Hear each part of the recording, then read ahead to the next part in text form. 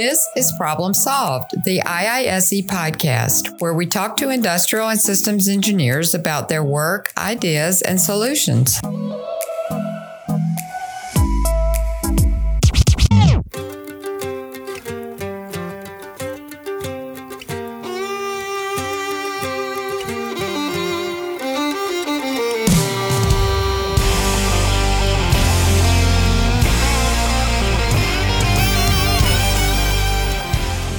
This is Annie Oakley, with music and lyrics composed by Sotos, Wills, and Campbell.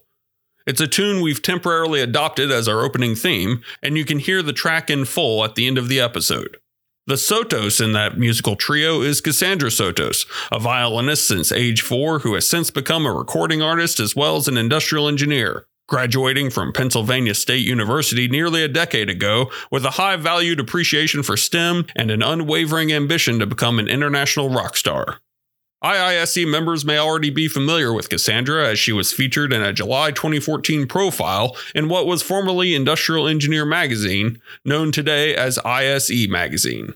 But years have passed, and we thought it might be time to catch up with Cassandra and see just how much her industrial engineering background has helped turn her music career up to 11. I'm David Brandt, IISE's digital strategist, and welcome to the 50th episode of Problem Solved.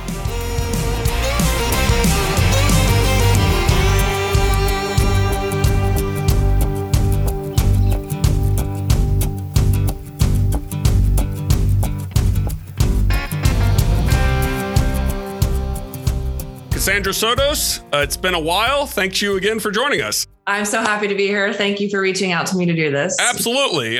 Again, for those who don't know, we featured Cassandra in Industrial Engineer Magazine. It's now ISE Magazine in July 2014. She and I met at the 2013 annual conference, managed to learn that she was a violinist, which I thought was very unique. I also used to be a violinist, not nearly as good or successful as Cassandra, and we'll get into why a little later on. Let's go ahead and start at the beginning. You and I have talked personally, so there's a whole lot of information I know, but I want our listeners to kind of get reintroduced to you. You're both an industrial engineer and a professional touring violinist. How did that start? When and how did the violin get put in your hands? Great question. Thank you. So when I was a child, around 3 years old, my parents took me to an arts and craft camp for kids put on by the Pittsburgh Symphony.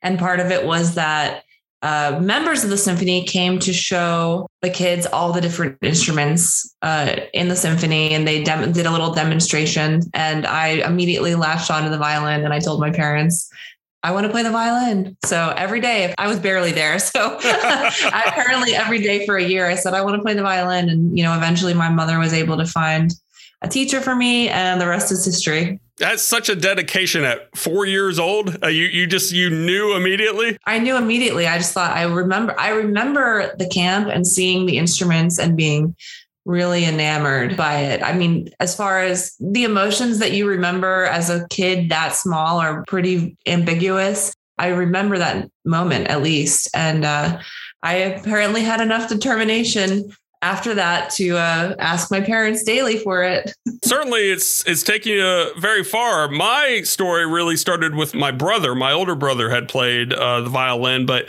we had a fiddle, and I didn't know the difference really between the two instruments. And I learned, of course, that the fiddle has the lower bridge, and that's how it makes that, harmonic sound. And many of the Southern hits I knew growing up, having been born and raised in Georgia. And so I learned on there, and I, did the typical middle school program. I didn't have any private tutorials or anything, but I took part in county orchestra festivals and things of that nature. And then by the time I got into high school, I really just stopped playing Mozart and Beethoven, and I started playing REM and the Beatles and the Violent Femmes. Yeah. And once I started doing that, I thought to myself, this being in the late 90s, like, oh, this is a lot of fun, but this isn't going to get me anywhere, because I think the most infamous fiddler at that point, or I guess you could almost categorize him as a violinist, was the violinist for the Dave Matthews Band. And I thought, okay, well, that guy's got the job. Yeah.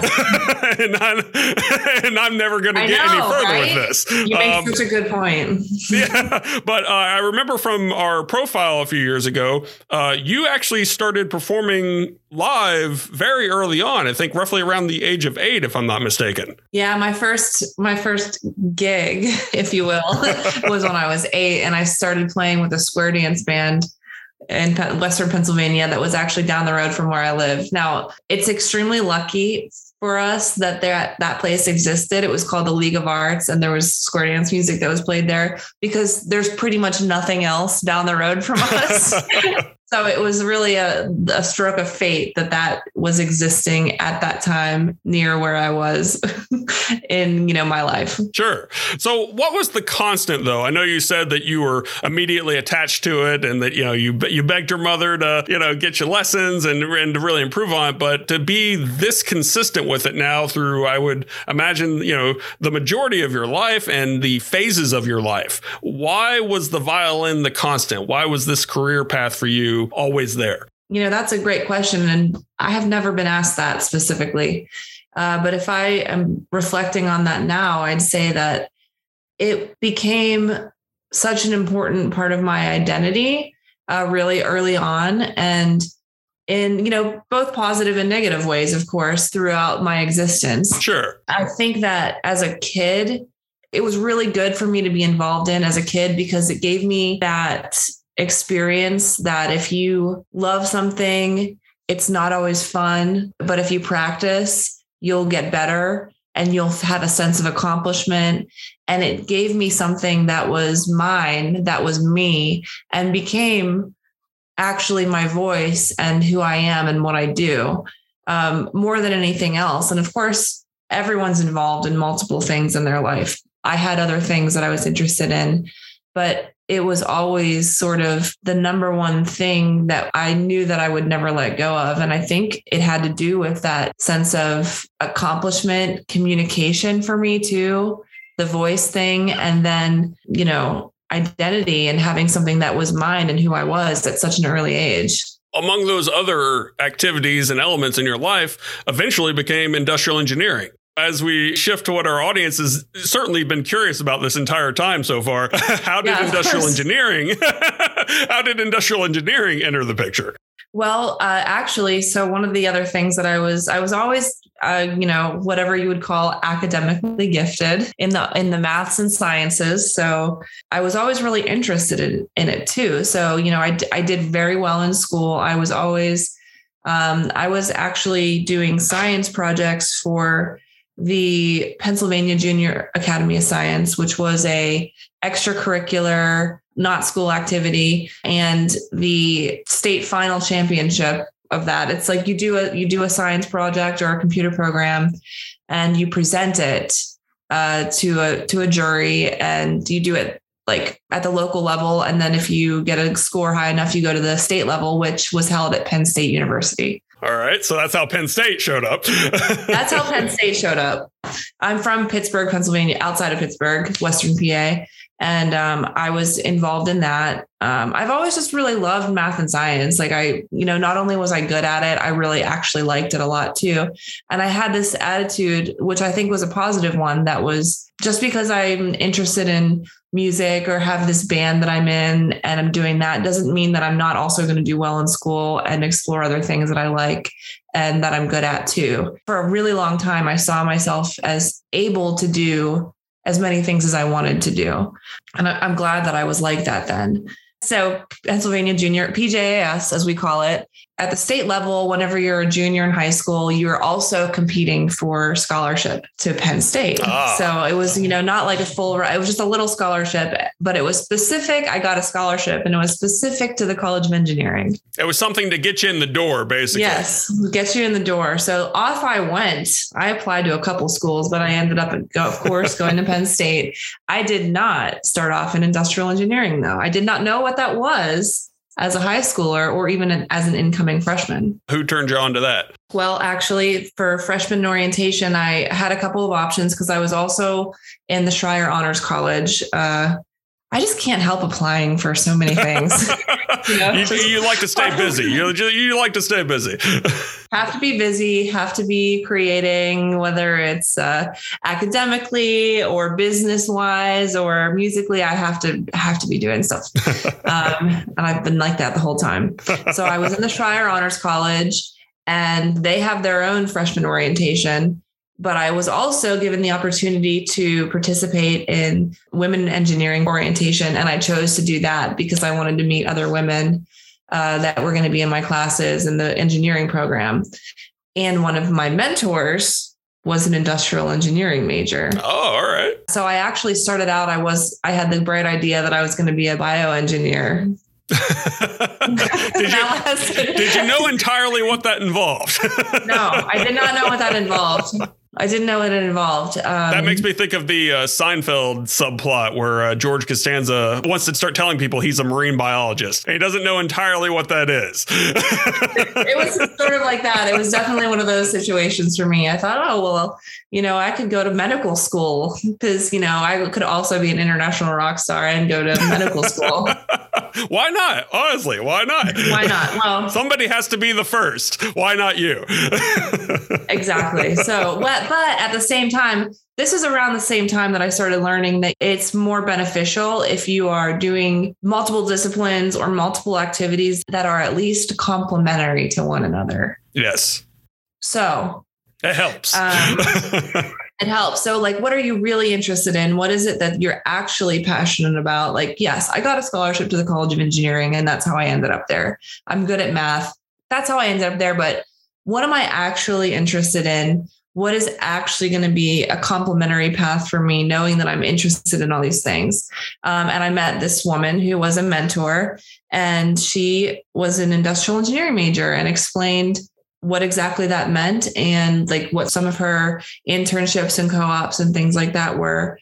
And that was how I was introduced to it. But what was the balance then for your music career, whatever you considered that to be at the time, whether it was still sort of your constant hobby or if you were already, predicting a career in music at this point, the balance between that and your academic work as a Penn State industrial engineer? For the first year of college at Penn State, I was driving back to Western Pennsylvania to play with my band, a local band that I was in. And it was very strenuous for me. It was difficult academically. The first year you don't have the same major. I wasn't really even taking industrial engineering classes. It was just the core classes.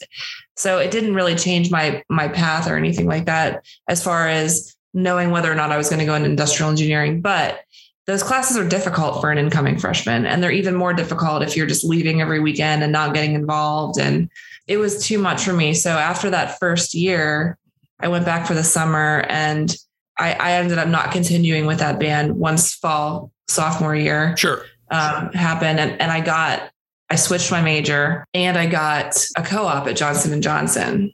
So it was in New Jersey, which was very close to New York. Mm-hmm. So I'm now looking back, realizing how strategic I was and maybe not even knowing it. I didn't do a whole lot of music studies. Unfortunately, I did not get involved in the music school, but I did do things to, afford myself the opportunity to at least meet other musicians.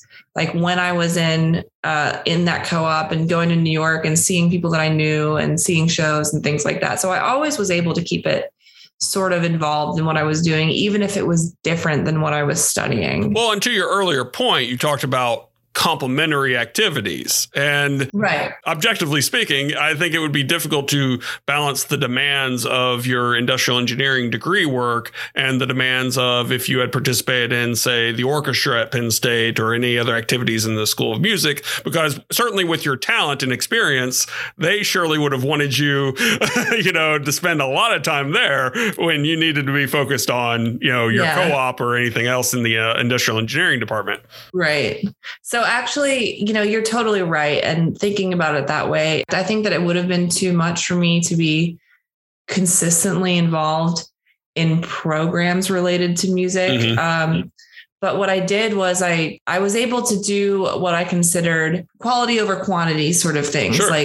If I was invited to do some really cool performance that was out of state, I would do that once a semester, but I would do my darndest to make sure that it happened. Freshman year, I was driving back to Pittsburgh every single weekend to do whatever it was that came up. And then I realized that was not going to work for anybody on any facet. So I adopted this quality thing or what I perceived as quality at the time, Sure. That was at least had a growth factor to it. Sure. So you finish your co-op, graduation occurs, you're off into the working world as a degreed industrial engineer. I believe you had gone on to Accenture at this point. Yeah. Tell me about that experience in your early career. Well, consulting is a career. Yes. It's not a job. So, all of this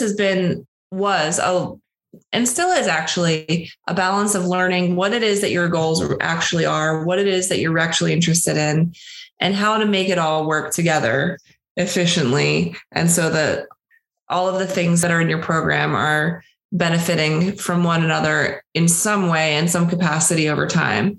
So working at Accenture was a positive experience for me in some ways and a negative experience for me in some other ways. I moved to New York City to do that. And I did that because I wanted to be able to be involved in the music scene there because I did know a few people. And I kind of made it really rough on myself by doing a lot of gigs and trying to meet a lot of people while having this career. And it was just really difficult. I learned a lot while I was there that's still impacting me today, of course. Mm-hmm. But I was gigging all over the city all the time. Yeah, it's not exactly a small town. It's not Western Pennsylvania. No. And I had really good opportunities while I was there too. I met a lot of I had some of the most fulfilling creative experiences of my career there that really set me up for success. Mm-hmm. I think that part of that journey for me was the fact that I didn't know how to make a music career. I didn't have a sort of like how you spoke about in the beginning. You looked at Dave Matthews Band and said, well, that's the job. And the guy has it. Yeah. That's a real concept that what you're talking about. Well, let me ask you this then. Is that still true to you to an extent now? I know we're skipping ahead on the journey a little bit, but now that you're in music full time, is that still a way you perceive it? Because the difference, I think for me, I think you and I are roughly the same age and we come from a generation that at the time, yes, that one guy had the job and there was no opportunity to do anything similar because, well, he's got that job. Is that still how you perceive it? To a small percentage. Okay. There are some realistic limitations of who's hiring for what when you play a specialty instrument. Gotcha. Those limitations are not as much as you think they are. Okay. There's a whole world of other artists internationally that you haven't heard about. There's a lot of, you know what I mean? Yeah. To this point, I think that whenever you are outside of the music industry, especially people our age, where my band in high school, I was printing out flyers and putting them on windshields in parking lots. Yeah. Not that long ago, before social media. Right. It's a different world and it really wasn't that long ago. No, it wasn't. It's all happened pretty fast. It's been very fast, but I consider myself a young person in the music industry. And I think about times where I printed out flyers and put them under windshield wipers. Nobody could even dream of doing that anymore. You know what I mean? Yeah. So it's like at that time, being outside of a major city where it's like Nashville or New York, or having a role model that's actually a successful working musician, you think that you're either nobody or you're Cher. Ah, okay. So it's like, of course you looked at Dave Matthews Band and said, well, that's the job. That's the guy. Because you don't know about everything from A to Z. You only know 0 to 100. There's 1 through 99, all these different things to do, all these different artists to play with. And then you multiply that by whatever it is that's international that you didn't know about either. Mm-hmm. So it's all there. There's a lot more things to do and a lot more paths to take than you think. But of course, there's a finite limit to some of that stuff unless you create your own successful project. If you have a goal that you want to play with Dave Matthews Band, of course, yes, there's only one Dave Matthews Band and he has to be hiring. If that's if that's the one thing that you really want to do. Yeah. But, so if I've been clear about that. If I haven't made that point clear, I know it's a little No, you have very much. For the record, my favorite band's REM. I just, they don't have a violinist and they don't need one. Well, you could play mandolin. That's true. I did forget about Out of Time, which is a fantastic album. I'm going to nerd out on everyone on the podcast now. Okay. So here's the kicker. You're working as an industrial engineer in New York. You're doing consulting full time. Yeah. Heavy demand job. You're trying to continue with your music. You're trying to get experience. You're making connections in that industry. At some point in time, something has to give. Right. What happened that made you pick music? I went into that area of work for a number of reasons. And I had this idea in the back of my mind, not knowing how things work, that one day I would get the call. One day, like one of these gigs would be big enough. One day somebody was going to call me and ask me to audition and I would get it to justify me leaving my job. And then 3 years into it, 2.5 years into it, I quit at 3 years. I realized I can't wait around forever for that to happen. I'm saying to myself at 2.5 years into that job, I don't think anymore that I want to wait for that big call.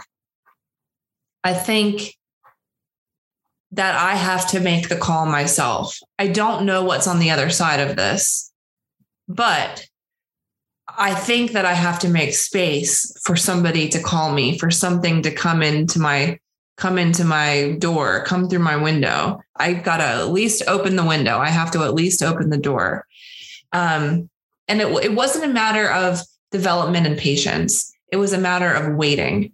And I don't think waiting works. Patience, development, yes.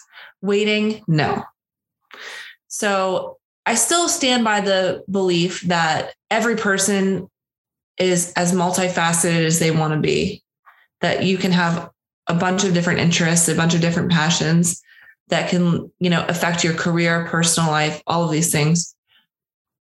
But if you're doing something that you aren't supposed to be doing, it's just going to hurt all of the things in your realm.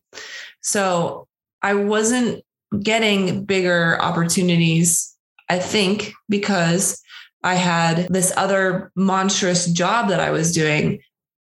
On the outside, people associated me with it. I mean, it was much less about what people thought about me than what I was doing with my own time. But like at a minimum, people did associate me with this job.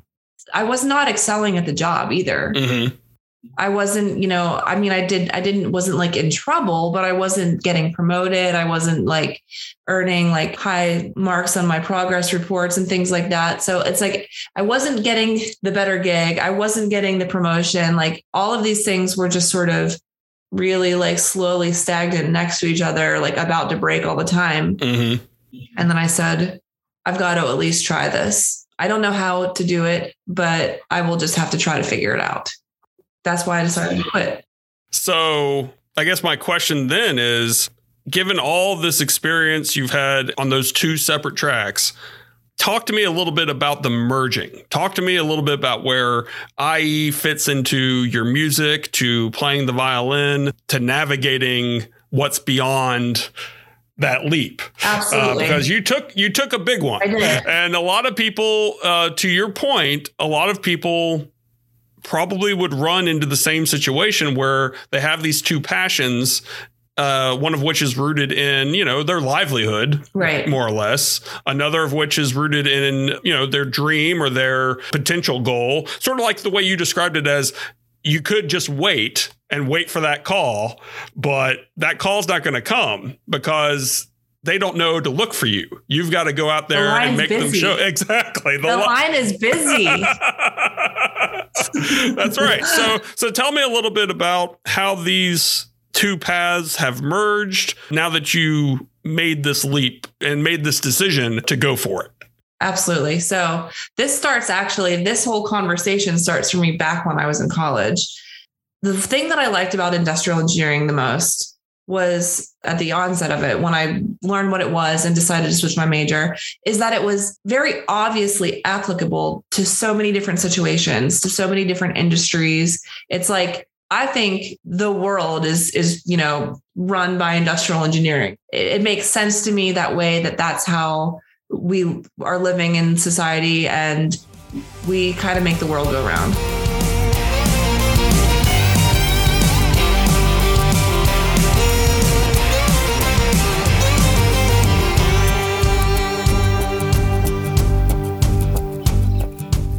And if there's anything I've learned in this job, it's that having come into this not as an industrial engineer, but as a journalist who came to this organization and learned everything. Yes, that's been my exact feeling since 15 years ago when I first joined. Right. So it's like, you might not be an industrial engineer. You might not be working as an industrial engineer day to day like me, per title. Mm-hmm. You might not have studied it. You might have some other completely different job, but a lot of what's going on in the world is what we studied, what the discipline is, and, you know, supported by at least the concepts of the field. So like I mentioned, I was in the honors college, and I was supposed to do a thesis. I almost dropped out of the honors college because I didn't want to do a thesis. I thought that I wasn't going to be able to manage doing that. And one of my professors convinced me to give it a shot. So I said, okay, fine. I'm not going to do this magnificent amount of work unless it's related to something that I'm interested in. Was this Professor Dr. Gould Kramer? It was the person that invited me to meet her. Ah, gotcha. Yes. And then he said, give it a shot. Meet this woman. She's amazing. Talk to her about your idea. And then she actually did convince me to do the thesis. Yes. Gotcha. So yes, in a roundabout way. It was Dr. David Claudio. Ah, gotcha. First, who was in her research group, who said, give it a shot. Let me introduce you to this professor. Just don't quit now. Give me 5 minutes. Let me make this meeting. So I did my thesis work, and I did it based on a product design thesis, and I based it around my electric violin.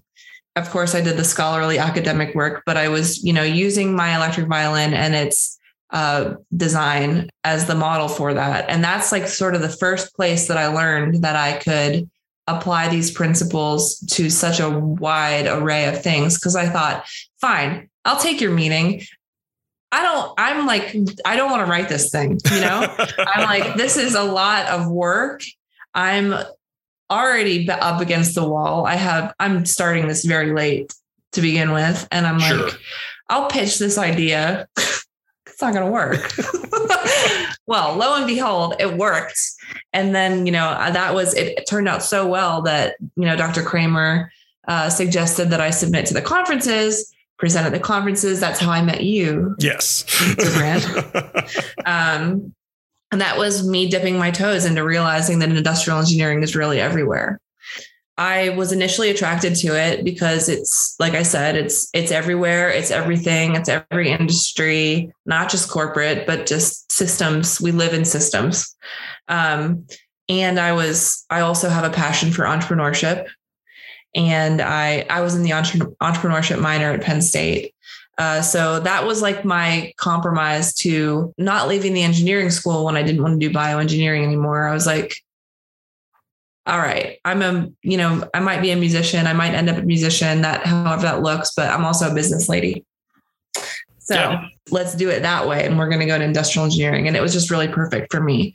So that being said, I still believe all of those things wholeheartedly. And the way that I'm using the skills and concepts that I learned in school, you know, in corporate America at Accenture and my job place has really changed and grown and developed over the years. But every day I'm trying to do more and more of realizing, okay, like I actually know what it is that I'm looking at here because I looked at this problem this way in another context, because everything is project management, right? Mm-hmm. I mean, I have a business, which happens to be me and what I create and my likeness and my music. and my persona and all these things, it still needs to be managed. It still needs to be improved all the time. And that's a big part of it. Mm-hmm. So knowing that industrial engineering is everything, every system, it only makes sense to me that these concepts are applied all over the music industry.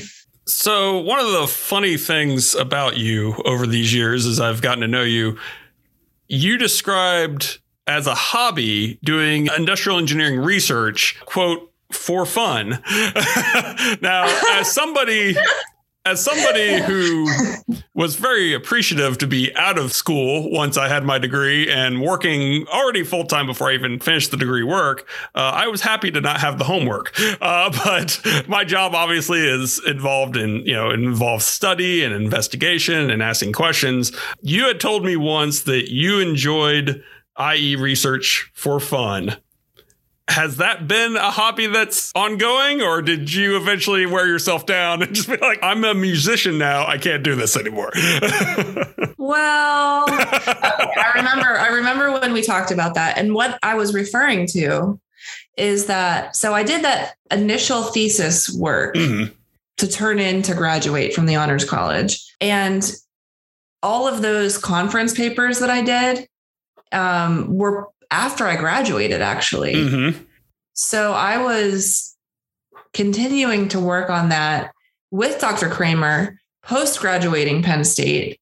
And actually what it turned into was, I think I did 2 conference presentations and publications. And then Dr. Kramer and I were invited to contribute to a product design textbook. So we continued another layer of the research, like, I guess, part B of the thesis. Sure. And we continued doing that, wrote a chapter for this textbook with this additional research tagged onto it. That was a couple years, I guess, after I graduated. And yeah, I loved doing that. It was really enriching for me. Whenever you start your first job in corporate America, depending on what it is that you're doing, especially if you're doing something like consulting, you might not get to do anything intellectually stimulating right away. Of course, there's other things for you to do on your own, or volunteer to work on at your job or whatever it is. But depending on the cards that are sort of dealt to you in that situation, or where you end up going professionally, you might not get to do that. So I was leaving school. I do have a passion for the field.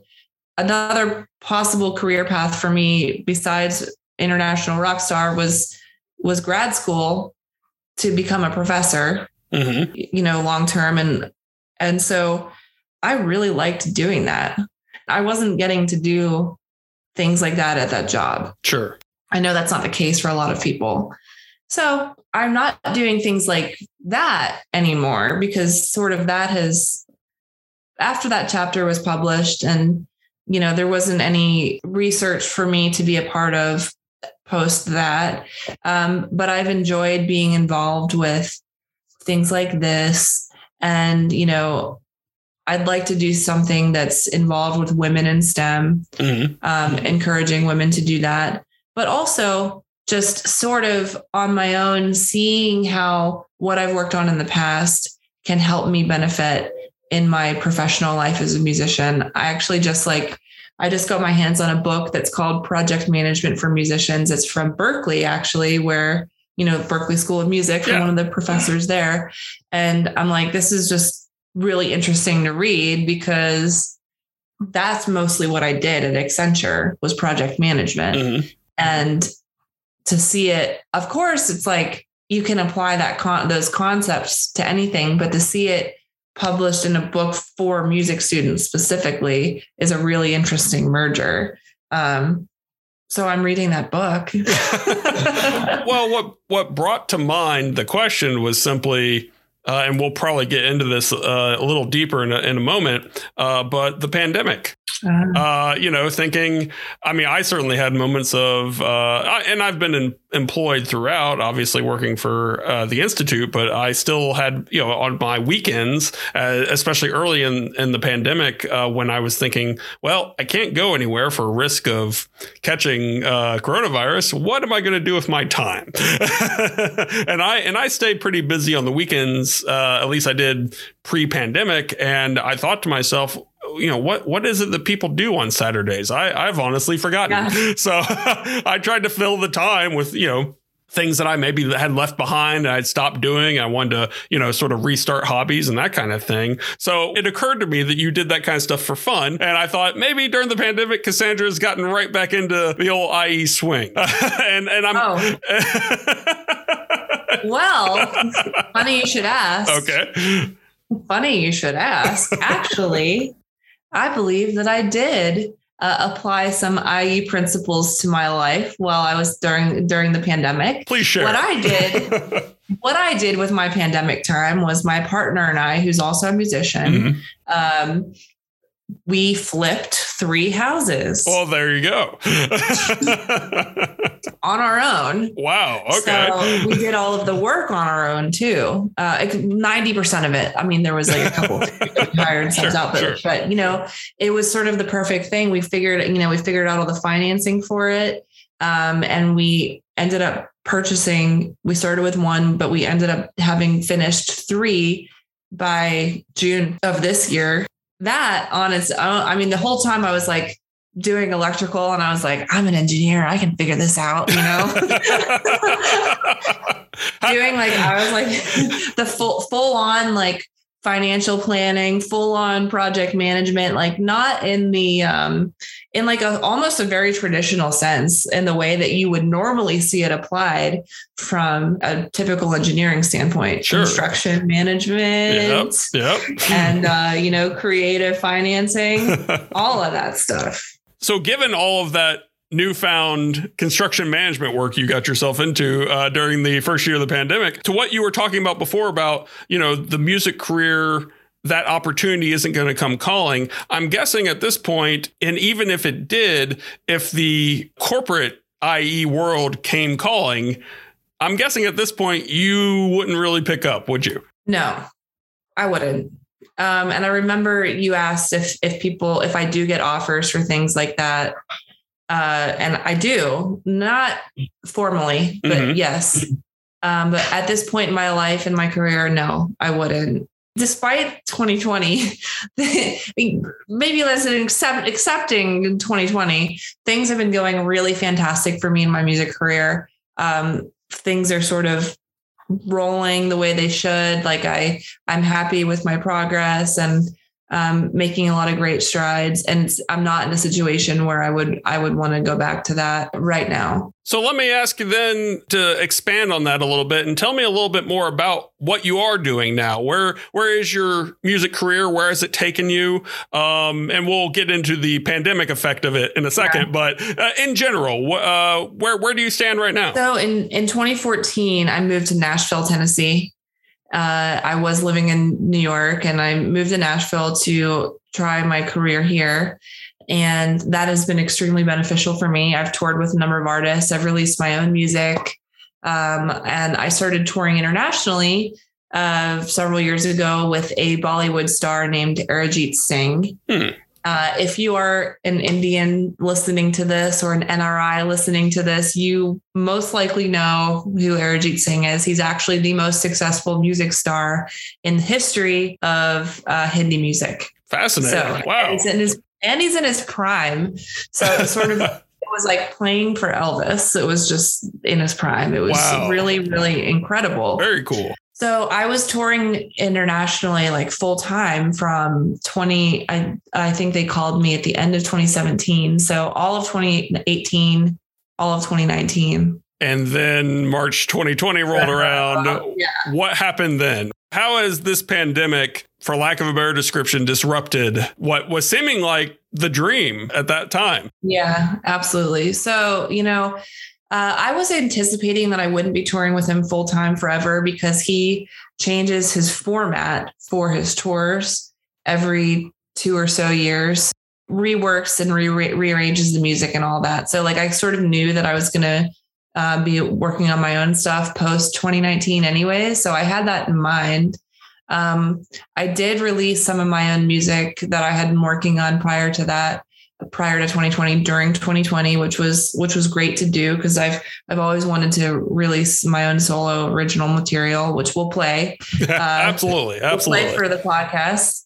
But I was really lucky to stay involved with the people that I met in Bollywood and with Airjeet because I did a lot of remote recording projects during 2020. So in between the housework and the construction, of course, which was all on our own timelines, I was asked to record a lot of music and just send it over there, send it to people around the world. And that was a great learning experience for me. It was a way to still create and stay involved. It wasn't as much as I was used to before. I'm very lucky that was able to stay a part of the equation for me. Airjeet plays like arenas and stadiums and things like that.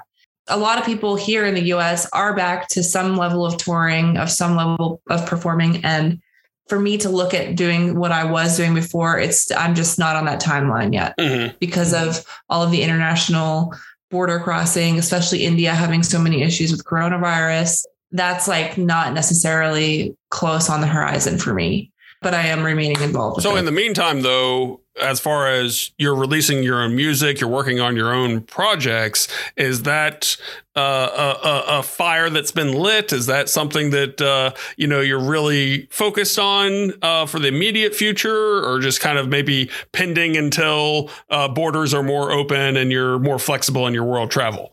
Yeah, no, absolutely. So actually, I'm planning on recording an entire album of my own material this fall, winter to hopefully release next year. I learned, it's like I already knew sort of, but I really learned, it really drove it home that during the pandemic that you can collaborate with people anywhere because of all the technology that we have. So I'm really hoping to tap into that and collaborate with a lot of the musicians that I worked with in the Airjeet tour, outside of that tour, actually other international musicians. And so, yeah, that fire has been lit over the last year. And I feel like I have finally the cross of motivation, resources, and inspiration to really start a big project like that. And that's sort of happening like this week, actually. Oh, great. Like literally like now. Like as soon as we're done recording, you're going to go work on that basically. Basically. I have a pre-production meeting tomorrow afternoon, actually. Well, there we go. And by the time this podcast airs, you'll be pretty deep in that recording then. Yeah, you'll be deep in that. To this whole point, I will be the artist. I will, it'll be me recording and everything, but I'm going to be the project manager. Actually, that's what I'll be doing. As it should be. Be. And I'm like, hey, I'm totally up for this job. I think I know what I'm doing. I might know what I'm doing. I like the fierceness in that. And then you just sort of like, yeah, probably no. I figure it out. I got a book. That's right. I have a book on project management. I know how it goes. I can certainly write an authoritative email if I need to. Well, I think I've gotten one of those. So yes, I know you can do that.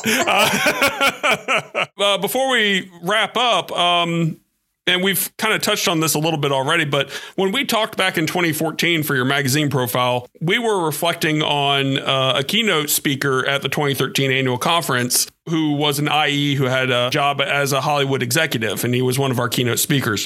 The lesson you said you drew from that presentation was that industrial engineers can essentially be anything in any industry. And I'm going to quote you directly from the time. You simply said, "Life is too short, do what you want." Is that a philosophy you continue to stand by? Yes, it is. And I think that my passion for that philosophy has deepened dramatically over the years. And I think that over time, it's also a matter of knowing what you want and knowing what it is that you want to do. And you learn more about yourself and what those things really are every day. You know, I stand by that and I will expand on that. You learn more and more about what that actually is if you are willing to look inside and evaluate what you're doing with your time daily. It was sort of like a blanket, do what you want statement at the time. And now it's like, let me reflect and figure out what it is that I really want. What does that really mean? Because life is too short to not know what it means and then not go do it. Well, I think that's a truly inspiring message, as is your story. It's one that I've been fascinated in since I met you. I think it is one that a lot of people may come to the precipice and see the edge, but never quite take that leap. And I think you took that leap and you really were pretty high up when you jumped and you've gone far. And it's just fascinating to see how far you've come and interesting to see how much your career has developed and just how you're not looking back. So Cassandra, this was a great catch up. This was great to get you on the podcast. We greatly appreciate you joining Problem Solved. Thank you so much for having me.